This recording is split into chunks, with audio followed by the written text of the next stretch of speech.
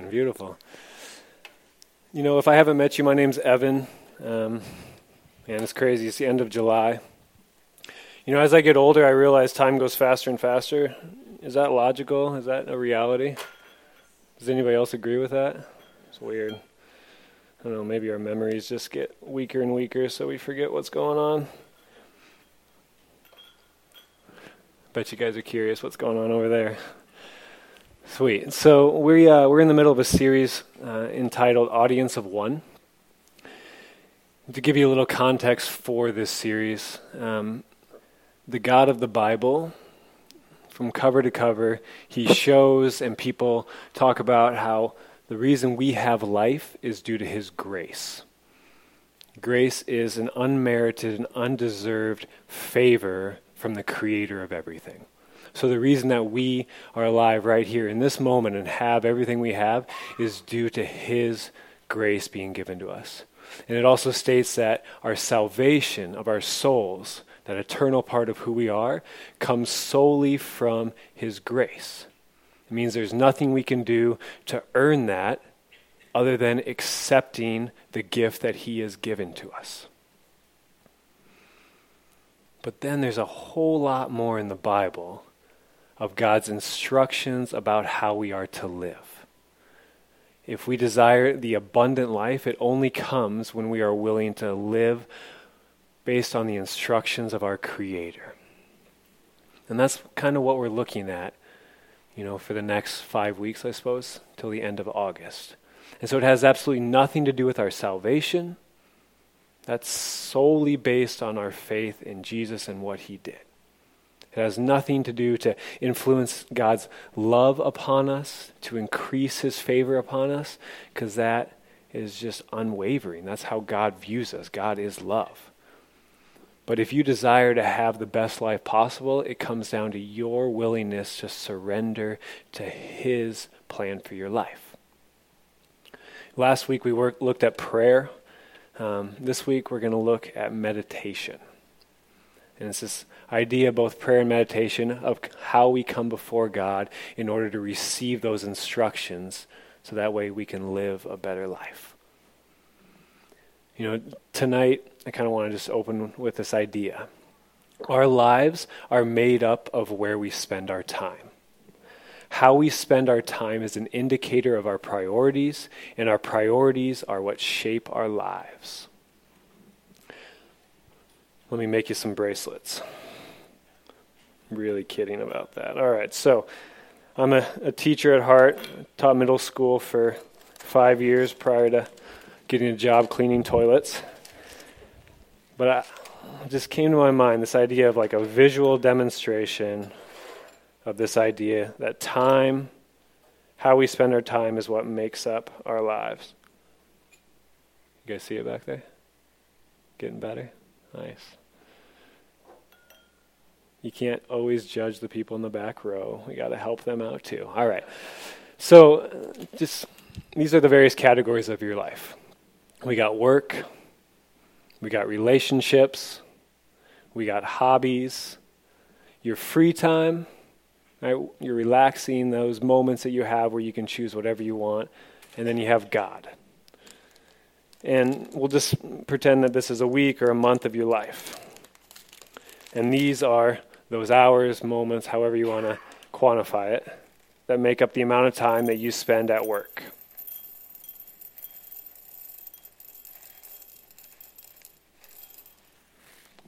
Decent amount.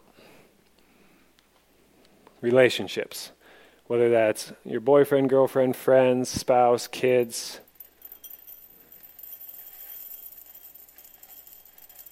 Decent amount too. And for some of you out there, these two are combined, right? Your job is to raise your kids, to spend time with your family. And then we have hobbies.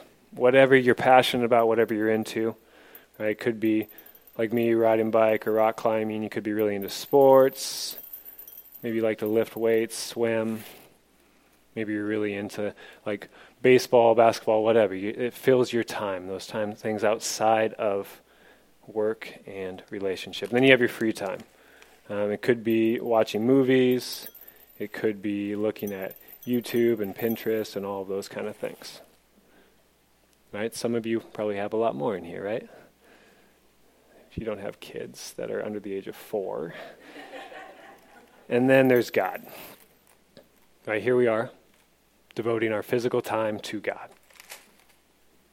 You know, how we live our lives, how we spend our time is really what makes our lives what they are. If you want to know who you are, a good way to start to figure that out is look at how you spend your time. But as I've been thinking through this, there's far more to our day than where we spend our time physically. Regardless of where you are physically, your mind is free to go wherever you want it to be.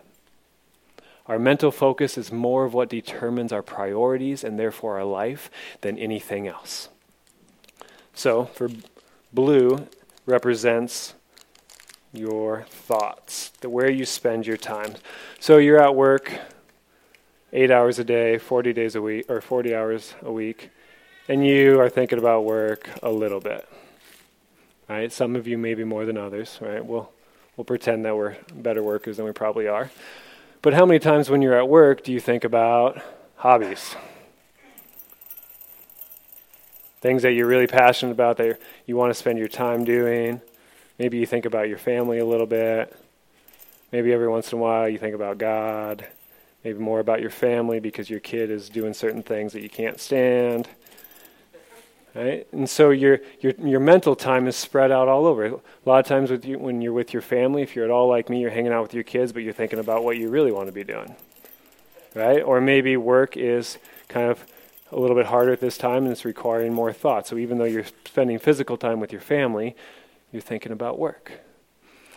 Free time, relaxing, most of the time when you're there, you're there. And maybe you set aside a little bit more time than just an hour a week to hang out with God. We'll just finish that off.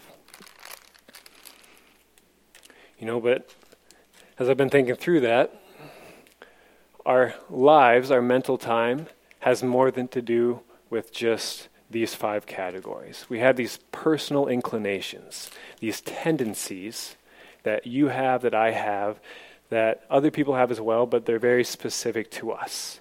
The Bible refers to them as fleshly tendencies, things that are not from God.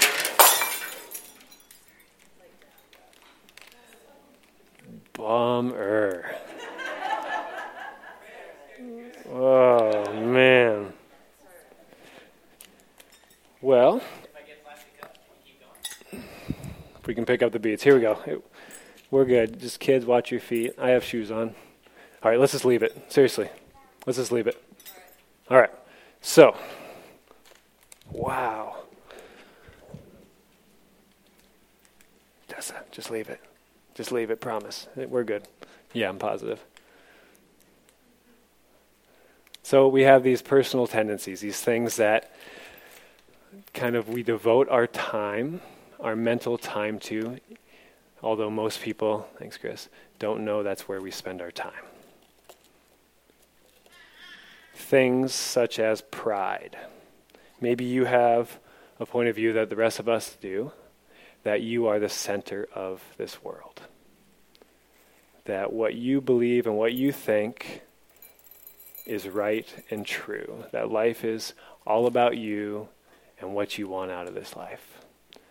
Maybe you like things. Maybe you want to have more of things, and it's what the Bible calls greed. And so you're looking at ways to fill your life with more things, because things are what are going to make me happy, right? My bank account, if it was just a little bit fuller, things would be better off. Maybe you like to judge other people. Maybe as you see other people, thoughts instantly roll through your head, like, man, I can't believe they're doing that. I bet you that they are this way. I bet you they're not as good of a mom. I bet you they do this to their husband.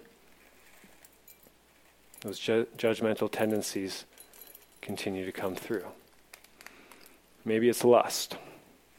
Maybe your mind is continually going to the sensual, picking things apart.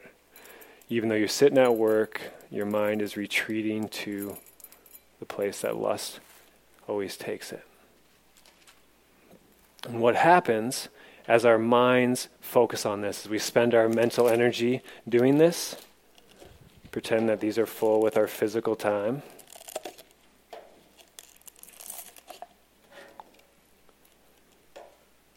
We'll back it up a little bit. What they do is they intrude into our work. How often do you think judgmental thoughts about people at work?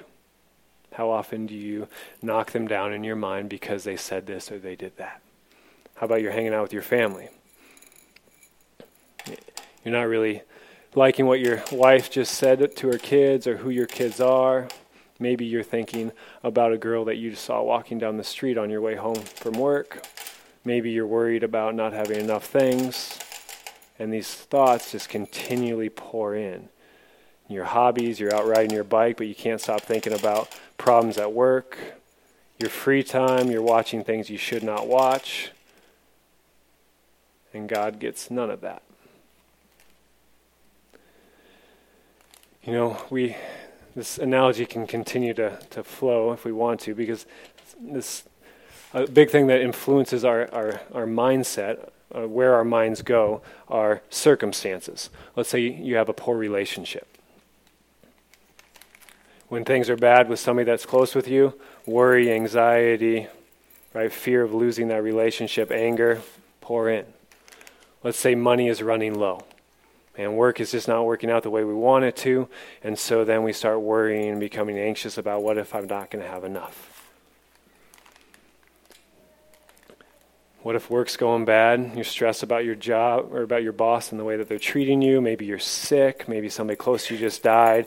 Worry and anxiety can just flood into our minds, and again, it pours into our time at work, our time with our family, our time when we finally get alone time, and again, our life becomes full, our thoughts become full, our time is full of these sorts of thoughts.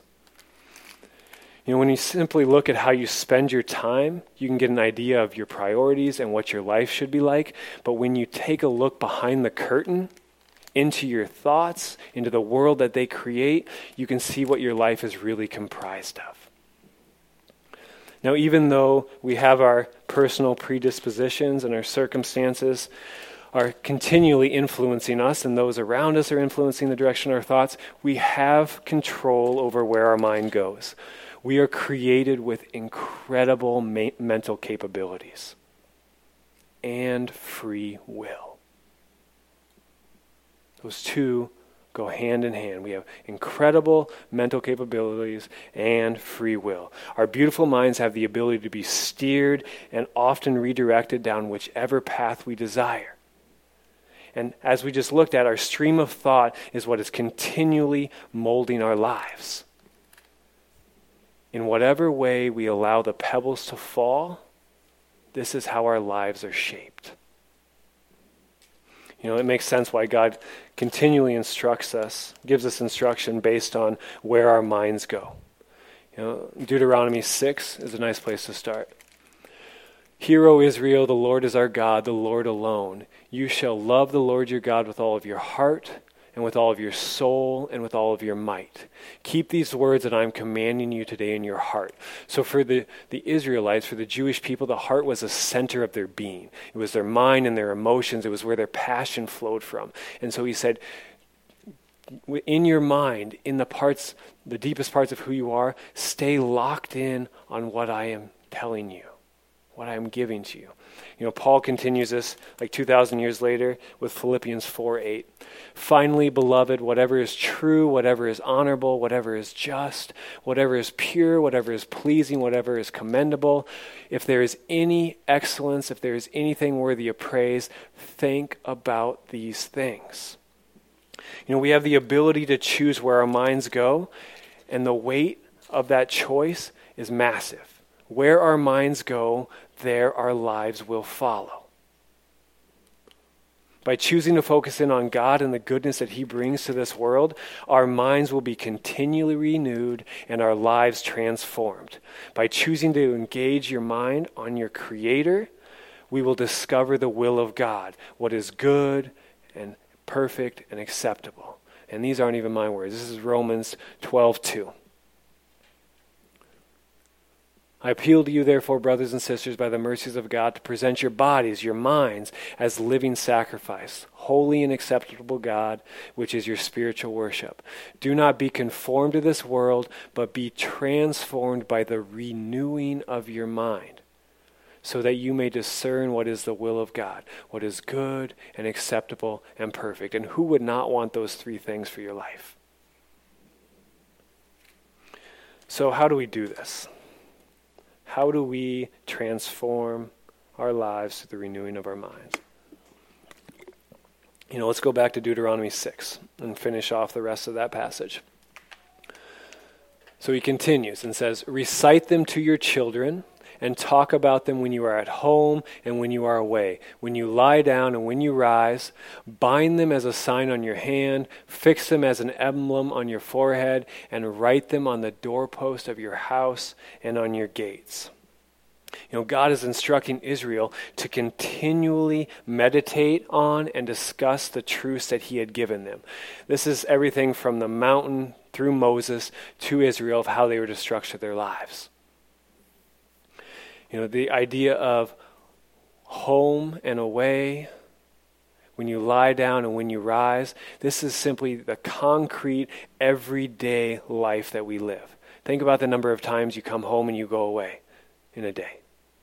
Think about the times you lie down and you rise. All of that takes place every day, over and over. And so he's saying in the concrete, routine parts of your day, you got to focus in on these things.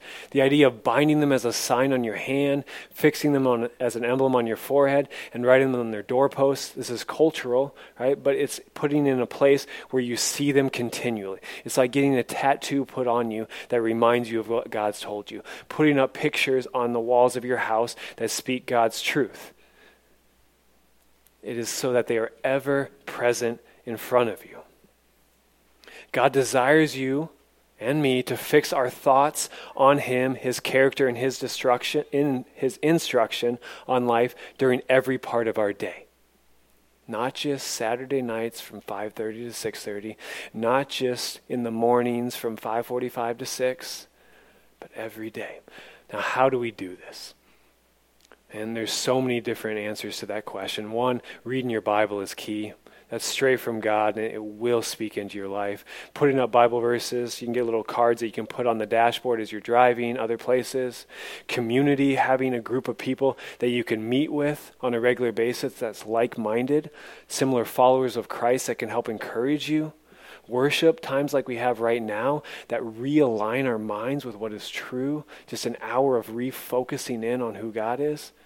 Like all these things will help us live out Deuteronomy 6. But what I want to focus on just for the next few minutes is meditation. Now, due to Eastern spiritual practices, meditation has a negative connotation in our Christian culture. You guys agree with that? But do not be deceived. Please do not be deceived.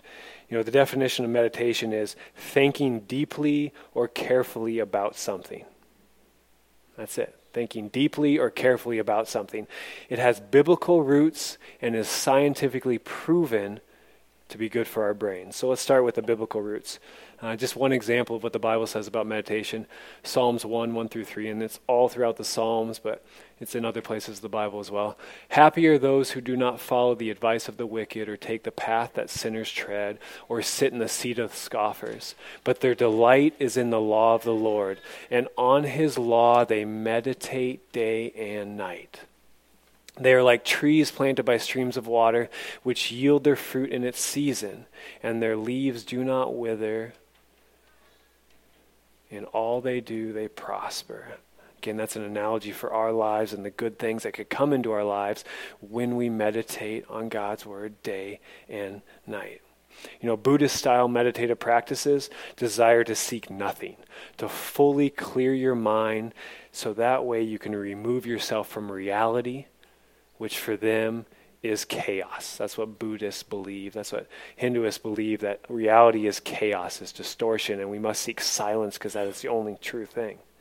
But biblical meditation is about focusing on what is true, honorable, just, pure, commendable, things of excellence, things worthy of praise, right? Philippians 4:8. Biblical meditation is deeply thinking or carefully thinking about God, who he is and what he has done for us and will continue to do for us. In terms of the health benefits, I looked up on Mayo's website. Some noted health benefits for meditation include help with people with anxiety, asthma, cancer, chronic pain, depression, heart disease, high blood pressure, irritable bowel syndrome, sleep problems, tension headaches, right? These have all been proven through clinical trials, through meditation. It can help with these things. I can tell you from personal experience, meditation is key for those with traumatic brain injuries. By narrowing in our focus on one thing, things that are true and pure and good, the brain is able to physically slow down and take a break from the endless clutter that it is constantly processing. It's probably a common saying that we hear it in elementary school, the brain is a muscle, but we tend to forget this so quickly. Right? We know what happens to the rest of our body, the muscles, when we don't take a break, but we never consider that for our brain, which is also a muscle. In terms of the benefits, mentally and emotionally, they're gigantic. By meditating on God and his goodness, it allows us to realign our thought process and our emotions with what is true. It forces us to stop worrying about things that overwhelm us, like money, problems with relationships, sickness, having a lack of purpose in life. Let me give you an example just to make this real, and I guarantee there's endless examples from all of you in here as well. But I own a business, my wife and I do, with cabins, and a big part of that business and its success is up to people's opinions of it, right? And we live in a world where we can voice our opinion in endless ways. And so as I got into this business, TripAdvisor became an idol, a nuisance, right? The devil itself. It just became this thing that I was continually focused on. And when I would get below a 5-star rating, my mind would just go crazy. I'd be checking TripAdvisor like 6, 8, 12 times a day because I thought that it was the place from which my business would continue to come. And it wasn't until God pulled me away and said, Evan, who am I? Where do you get the breath in your lungs, the thoughts in your mind, the money in your bank account, the fact that the sun is shining, where does that come from? And I realized that God is my provider. And through meditating on that over and over, God is my provider, not my TripAdvisor rankings. God is my provider, not my customers' opinions. It totally changed the level of anxiety and worry and all those things that came with that. I'm now to the point where I check TripAdvisor the first day of each month. That's it. God's completely broken me free of that due to that time meditating on the truth of who he was. So I do want to go even more specific on how we do this. Now, there's really no formula, in my opinion, on how you meditate biblically. We looked at prayer last week, and prayer defined is coming face to face with our Creator so that we can exchange his wishes for our wishes, to give up our desires for life so that we can take his. Right? And meditation is very similar. It's just about approaching our Creator to find out a better way to live. But there is something that's worked really well for me, and I've just entitled it, Pick a Word or a Phrase. This may come from a verse or a book that you've been recently reading, a quote that you heard, or a word or phrase that God gave to you directly due to the circumstances that you're in the middle of. And that may sound a little crazy to you that God would come and tell you something to help you out, but man, that is who our Creator is. He desires to intimately interact with us moment by moment. Jesus says in John that the Spirit, the Holy Spirit, is the Spirit of truth that will lead you into all truth. And he is what is in Christians' minds. He is speaking that truth to us. So when you hone in on a word or a phrase, simply repeat it over and over for a period of time. 30 seconds, 5 minutes, 15 minutes, whatever you have set aside, just repeat it over and over. And as you say that word or that phrase, begin to focus in on the different words in there and the meanings that they have for you. Let me give you an example. One that I heard from Brennan Manning, he was an author, just really God changed my life through him, was Abba, I belong to you. Abba, I belong to you. Abba, that means Father. God is my Father. I belong to you. Abba, every part of who I am, my mind, my emotions, my time, my resources, they belong to you. Abba, I belong. I am your possession. I am one of yours. You hold me in your hand. Abba, I belong to you. You are the creator of everything, all powerful, all controlling, but yet I belong to you and you are my Father. The more you say it over and over, the more you can understand the richness to that phrase and what those words mean. And this is not something that you just create on your own, because this is a form of prayer and the Spirit will direct your mind, I promise you. You know, if for some reason you can't come up with the phrase, nothing's coming to you, right? I gave you a little handout. It's made on cardstock. It's a big deal, people. It means you can't just throw it away, right? There's a few ones in there that are biblically based, just short and succinct, just in case you need a little something to help encourage you along with it. But with this, I encourage you to start your day with this word or this phrase. Carve out a chunk of time in the morning to pull away from the distractions so that you can focus on God. As you repeat this word or phrase, it becomes ingrained into your mind. 6 o'clock in the morning for 5 minutes, but you find that it becomes ingrained in your mind, and as you continue throughout the rest of your day, those words come to mind almost naturally, regardless of where you're at. This was going to be the perfect pinnacle to my illustration. That's the beauty of being a middle school teacher. You realize through that you are not as cool as you think. So let me kind of show you how this works out. Because the true beauty, the true benefit of this style of meditation comes in throughout the rest of your day. If I can get this opened up. You know, we saw kind of what the flesh did, the ways that kind of filtrated throughout the rest of your day. You know, the same thing is true with our godly nature, with the way that the Spirit works into our minds. And so as we spend that time meditating, Abba, I belong to you. God, you are my creator. I am your servant and your servant alone. I need more of you and less of me. This begins to fill our mind with thoughts that originated from God himself. You know, and let's say this is your week of this morning times, those 15 minutes in the morning, it fills up with that. But what I found is incredible is that it transfers far more out of that, because as you take that time, to meditate upon God, to allow those truths to be ingrained into your mind, you get the fruits of the Spirit. Love, knowing that you are loved, a desire to love other people, joy, peace, patience, kindness, goodness, faithfulness, self-control. And so when you're at work and your coworker is treating you poorly, that love for them just somehow starts to come out. Your thoughts towards them are no longer judging as much, but they're more, God, how can I serve them? How can I love them? As your 2-year-old, or your infant, or your 4-year-old is just going ballistic, right? Instead of being overwhelmed by that emotion, you find this strange peace and joy that God gave you this person so that you can be their servant, so that you can love them far more than you love yourself. And it continues to just pour out. The worry that can come in because you don't have as much money is replaced with a peace that God is your provider. And that goes throughout your entire day. When you're driving down the road and you see somebody you find attractive, instead of being overwhelmed by impulse, self-control takes over. And these fruits of the Spirit are just sprinkled through your entire life. And so instead of having this cup that's devoted to God, it's almost as if God becomes a part of our everyday through those meditations. You know, as we saturate our days with what is true and pure and worthy of praise, our minds will be renewed and our lives will be transformed. You know, there still is this battle that takes place, because just because you're meditating doesn't mean you're not going to have any of those fleshly tendencies in there.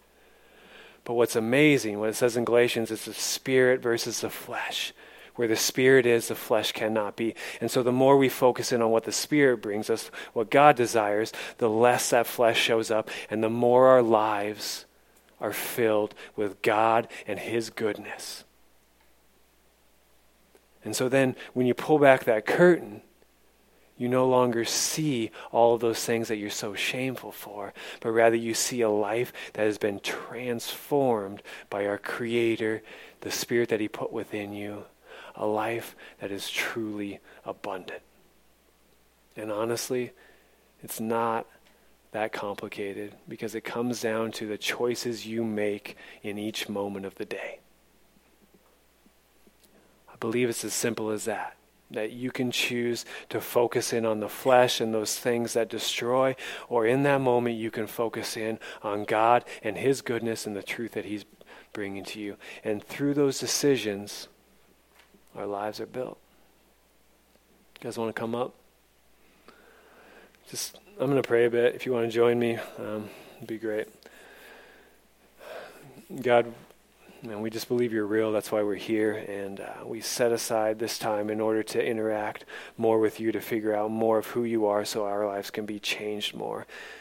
And so we ask that You would do that. We ask that You would give us that word or that phrase when we need it, that You would give us the passion to pursue You, to build our life around just focusing on You and Your goodness. Apart from You, there is nothing good. So please continue to pour that goodness upon us. Thank You for Your grace, Your endless love, and for giving us life in this moment. We surrender it to You. Amen.